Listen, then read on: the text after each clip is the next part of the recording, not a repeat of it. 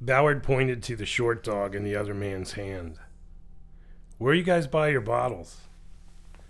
The man pointed with the bottle down towards Santa Monica Boulevard. "Mostly over there at Mako's." Ballard knew the place, an all-night market that primarily sold booze, smoke, rolling papers, pipes, and condoms. Ballard had responded to numerous calls there over her years on The Late Show. It was a place that drew rip-off artists and assaults like a magnet. Consequently, there were cameras inside and outside the business. "You think that's where Eddie got his fiver?" she asked. "Yup," said the kid. "Had to be," said Short Dog. "Ain't no other place around here open late." "You heard about Eddie having trouble with anybody?" she asked. "Nah, everybody liked Eddie," Short Dog said. "A gentle soul," Raspy added. Ballard waited. Nobody volunteered anything about Eddie having trouble. "Okay, guys, thanks," Ballard said. "Be safe." "Yup," said the kid. "Don't want to end up like Eddie." "Hey, Miss Detective," said Beret. "Why are you asking all these questions? Nobody gave a shit about Eddie before." "Well, they do now. Good night, guys." Ballard got back in her car and drove down to Santa Monica Boulevard. She turned right and went down 3 blocks to a rundown strip shopping plaza where Mako's Market was located. The market anchored one end of the plaza, and a 24-hour donut shop held down the other end. In between, there were 2 empty businesses, a Subway franchise, and a storefront business that offered one-stop shopping for notary needs, photocopying, and losing weight or quitting cigarettes through hypnosis. The area patrol car was parked in front of the donut shop, confirming the cliche. Ballard got out of her car and waved her hands, palm down, signaling smooth sailing. Behind the wheel of the patrol car, she could see Rollins, one of the officers who had responded to the fatal fire the other night. He flashed his lights in acknowledgement. Ballard assumed his partner was inside the donut shop. Mako's was a fortress. The front door had an electronic lock that had to be opened from inside. Once buzzed in, she saw the business was built like a bank in a high-crime neighborhood. The front door led to an anteroom that was 10 feet wide and 6 feet deep. There was nothing in this space except an ATM machine against the wall to the left. Front and center was a stainless steel counter with a large pass-through drawer and a wall of bulletproof glass rising above it. A steel door with triple locks was to the right of the counter. A man sat on a stool on the other side of the glass. He nodded at Ballard in recognition. "How's it going, Marco?" she said. The man leaned forward, pushed a button, and spoke into a microphone. "All is okay, officer," he said. Ballard had heard a story about Marco Linkoff having ordered the sign out front many years ago and then accepting the misspelled sign that arrived at half price. She didn't know if that was true. Welcome to the Good Reading Magazine podcast. Good Reading Magazine is a monthly publication dedicated to books and reading and aims to help readers discover their next favourite book. You can find out more about the books discussed on today's podcast at goodreadingmagazine.com.au.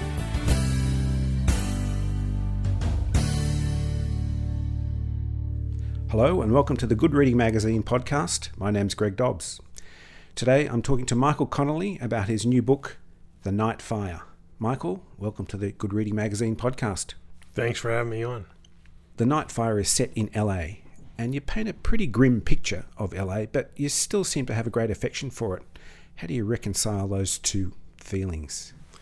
I know it's hard to do, I guess, when you read the books and say, how can this guy love that city?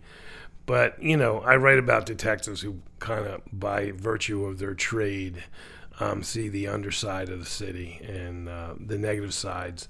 I don't think in my books I dwell enough on the things that I love about the city, and that's probably a failing on my part. But, you know, I'm, like many people there, have an affection for the city, good and bad. But also, there's a duty, I think, if you're going to write about even fiction. If you're going to write fiction about Los Angeles, to try to get it right and to try to reflect a little bit on what's going on. And this book, has some of the grim sides, as you say, but I think it's what I'm showing in the book is accurate to the place. It may be, getting back to your original question, it's not balanced out enough with the blue sky, but believe me, it's there. Of course, there's a long tradition of LA or American crime fiction, but specifically LA crime fiction. I guess going back to Raymond Chandler, Dashiell Hammett, I guess more recently people like Elmore Leonard, James Ellroy, Jim Thompson. Do you feel part of that tradition? And if so, what do you draw from that tradition? Well, I do feel part of it. I mean, we're all kind of at different times and so forth, trying to capture the essence of the city. And, going back to your first question, there's good and bad in the city, but it seems to draw people. It's a place of second chances. I'm one of these people. I was trying to write books for 10 years in another place, and it didn't happen. So I moved, to Los Angeles to try it one more time, and I got lucky, and it happened. And that seems to be the kind of thing that happens with many of the inhabitants of Los Angeles. They come there, for a second chance. And, my second chance, I was drawn there because of the writings of people like Raymond Chandler and Ross MacDonald and even James Ellroy in a more contemporary way. And so, yeah, I kind of feel part of that tradition. And as you kind of alluded to, it's probably the city in the United States that has been written about the most in terms of crime fiction and mystery and so forth. And so the stakes are high. First of all, you're looking for a path that somebody hasn't trod before in this city. So you're trying to be unique and so forth, but you're trying to be unique at the same time you're trying to fit into that pantheon, and hopefully, if you're lucky, get compared to some of those great writers and be seen as someone that is following that tradition. Does the fact that it's in Hollywood or Hollywood is there make that task all that more difficult? There's a difficulty in, as I said before, people have written about it for a long time. 100 years people have been writing about Hollywood and the foibles of Hollywood and the dreams that die in Hollywood. So it's a very familiar thing. But at the same time, I found almost unexpectedly as a writer that people are interested in LA and Hollywood because I think it's seen as a kind of harbinger of social change. If something's going to sweep around the world, it might have its origin in Los Angeles and in the entertainment industry and what that projects around the world. So there's a built-in good part of that, and that is, I didn't realize this till I was writing books about LA, but people in Australia want to read about LA for some reason. People in Paris want to read about LA. And I think if I had been writing about Pittsburgh or something, that would not have happened. So it gave me like a foot up on other writers, I felt. And whether that's fair or not, you can debate. But it kind of put me on the map faster than other people because I was writing about Hollywood. And so the second part of that is, okay, you're going to get that advantage if you're going to write about Hollywood, but you better get it right, or you better get a unique voice in there that will make you, once you get people to check you out, that they'll stay with you. It's impossible to talk about LA crime fiction without mentioning the word noir, and it's a sort of a common thread right through this tradition. Is that something that you think about, the atmosphere of LA, or does that come naturally to you, or is it something you have to really think about? Well, I would dare say it comes naturally, but what comes natural to me comes from me reading all over the place and being a voracious reader, which put me on the path to, doing what I do.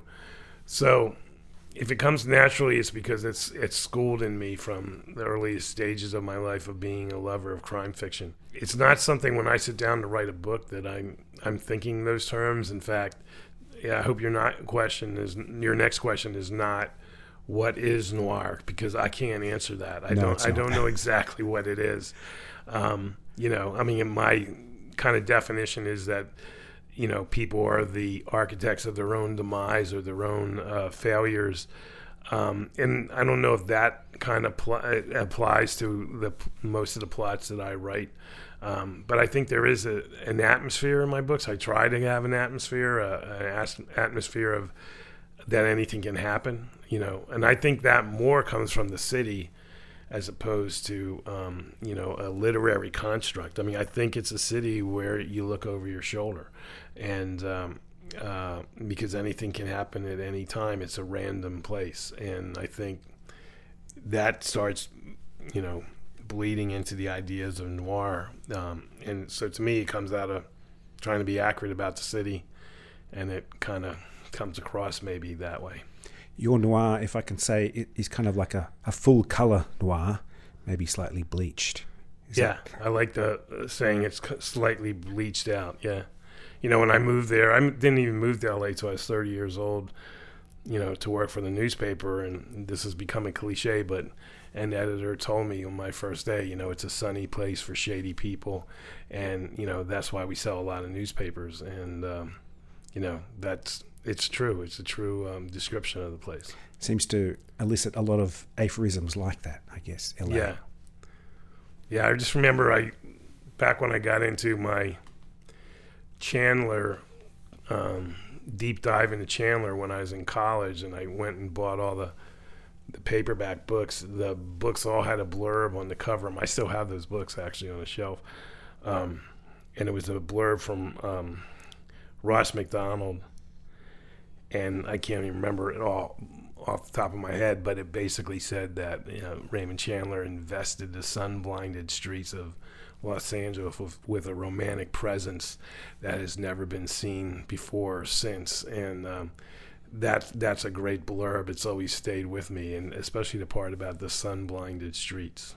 A lot of what this crime fiction is about is sort of exposing this, or going behind this facade of sunshine and palm trees into this seedy underbelly, which I guess it's famous for. Yeah, I mean, and it's famous because people like that, to read about that, like peeling back the layers. Here's the reality presented through, mostly through Hollywood and the entertainment industry. And here's like the darkness, the dark heart that beats underneath it.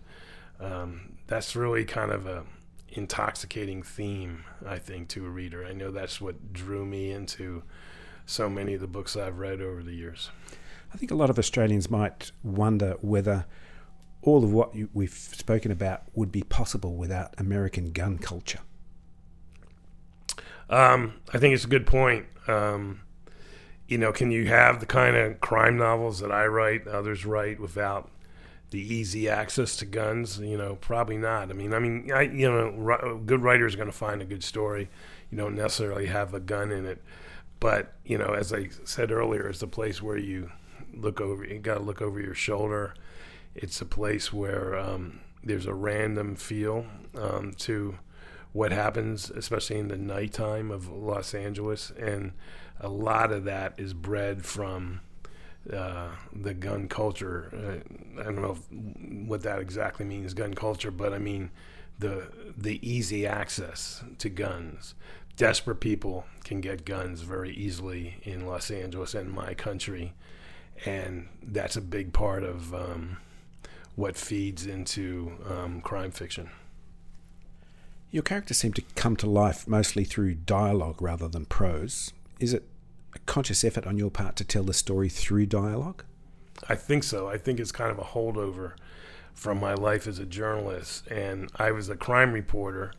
And in newspapers back in the day, I haven't been a reporter in 25 years, so it was a different media world at that time. But essentially, crime news was always given second shift. It wasn't the important stuff of the day. So they were never giving you enough room to tell your story. And so you needed dialogue, you needed quotes in a story, but you just couldn't waste the space on quotes that didn't mean anything, that didn't carry the story or didn't carry information. And so as a reporter, you get a trained ear for that, a piece of dialogue that moves a story a step forward. And I think I just carried that over into what I do. So I spend a lot of time on dialogue. I want every piece of dialogue to move the story forward. And if you're successful in doing that, you don't need a whole lot of description and so forth. That can suffice. I think that's been accentuated for me in the last few years because I've been working on a TV show adaptation of my Bosch books that and scripting and the visual arts are very much more reliant on dialogue than a novel. And so, again, it's like a reinforcement that dialogue is king and we have to pay a lot of attention to it. Was it an easy transition from writing novels to writing screenplays? No, not at all, because you lose 1/3 of the game. In a book you have obviously what people say, what they do, but you're inside, like Harry Bosch, you're inside his head. You're knowing what he's thinking, and you lose all that interior stuff when you go to a script, and it's only about what he says and what he does. And so you have to really dig hard and learn and be creative in terms of revealing interior thought and character through dialogue. The character of Bosch, Harry Bosch, was first introduced in 1992 through the Black Echo, and that character developed over, I think, another 21 books. And Ballard's been around for 3 books, the first, The Late Show, Dark Sacred Night, and now The Night Fire. Do you intend to keep developing her in the same way that you've developed Harry Bosch? Yeah, I mean, what I've done is over and over again, when I introduce a character, and this would go all the way back to my first book with Bosch, when I'm writing that book, I don't know if there'll be another one with that character. It's a decision I make after I have a book in hand, and I ask myself, is there more to say? Can this character carry another story or several stories? And it's always a decision I make after I have something done. But I usually in the first books of a character, I plan stuff that I can then come back to if there's going to be more stuff down the line. So the things that stand out for me are like the Bosch. In the very first book, you find out his mother was murdered and it's never been solved. So there's a book there. If I get the chance to do it or if I want to do it. Lincoln Lawyer, I planted stuff about his past, connecting it with Bosch and so forth, in a very oblique way, but I knew I could do a whole book that would go down that path if I wanted to. Ballard has a backstory of growing up almost homeless in Hawaii, and maybe I just wanted to get a vacation or something, but that's something I can explore down the line. So I plan all this stuff, then I write the book, and then I look at the character and think about the character, and it's really one question: is there anything more to say? And sometimes there hasn't been. I've abandoned characters after 1 or 2 books in the past, but Bosch has obviously gone the distance. The Lincoln Lawyer has hung around, and now Ballard has really got my fascination. I really enjoy writing about her. This is coupled with the fact that she's a single source inspiration. There's a real detective she's based on, and I have that person to help me to guide me as I'm writing stories. So that's like a great thing to have, and that pretty much means that she's going to be around for a while as well. A lot of your characters also seem to develop in partnership with other characters. There's Bosch and Ballard in this book, but Bosch also has a relationship with Mickey Haller, who first appeared in 9 Dragons. That's his half-brother. Bosch and John Jack Thompson, who is mentioned in The Night Fire. Bosch and his daughter Maddie. Bosch and Lucia Soto from The Burning Room. Is that something that you consciously move through, that character development through partnerships? I guess so. I mean, Bosch is the center of the wheel, and there's a lot of spokes, and all these people you're talking about, big or small, to me are spokes in Bosch's universe. And I love crossing paths with different characters. That's one aspect. I write like I read. I love that in books that I read when you kind of get a payoff for sticking with an author, and you go, oh, I remember that character from that other book. It's a good, fulfilling moment as a reader, and it's a good, fulfilling moment as a writer. So that's one reason why I do it. The other thing is I'm kind of considered pretty prolific. I do at least 1 book a year, sometimes 2. But even still, I have this cast of characters, and if I don't fold them into a Bosch book, it could mean I don't write about them for 3 years, and I don't like doing that. I like knowing what these characters are up to. The books move in real time. They're set in the year they're published, And I don't like the idea of going like 3 years without knowing what Mickey Haller's up to. So I fold him into a book, and you at least get a little sense of what he's up to. Is there some kind of massive spreadsheet in your head? I'm glad you said in your head. Yeah, there is in my head, but I don't have any. I guess it would have been arrogant to start keeping tabs on all this stuff, because then that would be me saying I know I'm going to be able to write all these books, and that's not the case at all. You never know when it won't happen anymore. So I never took the time to write anything down, which I did, but I don't. And so it's pretty much in my head. A lot of the Night Fire deals with technology, and you always seem to keep up with technology. There's the usual DNA and ballistics things. The mobile phones and CCTV obviously play a big part, but there's another sequence in the Night Fire where Ballard is showing Bosch how to use phone tapping software. Is that something you know about already, or do you research that, or how do you get that information? Well, I mean, it's research, and then also I did a podcast last year on a true crime, and in that true crime, or in that true investigation, they did wiretaps, and I found it fascinating how they did it and what they got from it and so forth. So, it's like water seeks its own level. I'm doing this podcast. I'm fascinated by all this wiretap stuff, so it ends up in a book I'm writing as well. And so, I want my stuff to be accurate. I put an author's note in this book about where I took shortcuts in getting the approval for wiretaps and so forth. But, the different legal steps can be really boring. That's not what is important. I think what it is about what's going on in an investigation, where you reach a point where your only hope is really to do a wiretap and then to stir things up so people get on the phone talking about a case. I just loved all that when I heard it from real detectives in my podcast. And so, of course, that's going to end up in the book. Right through the book, other books too, but this book in particular, there's this very cool and unceasing momentum that goes right through the book. Do you yourself have to restrain yourself in the act of writing?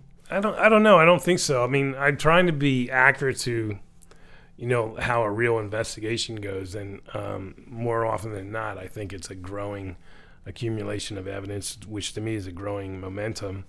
I'm always mindful of momentum when I'm writing. That's, to me, the key thing about it. And, I believe if you have momentum when you're writing, the reader's going to have momentum when they're reading it. And so, I'm always trying to keep, foot on the gas steady. I don't have to burn rubber, but I do have to keep things moving. Michael, after 33 novels, various awards, the Edgar Award and 2 Falcon Awards, numerous films and TV series, who do you write for these days?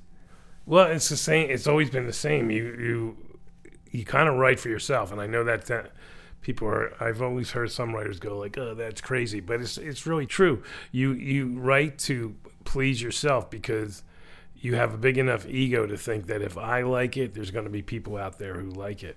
And I've always been that way, and that really hasn't changed over time.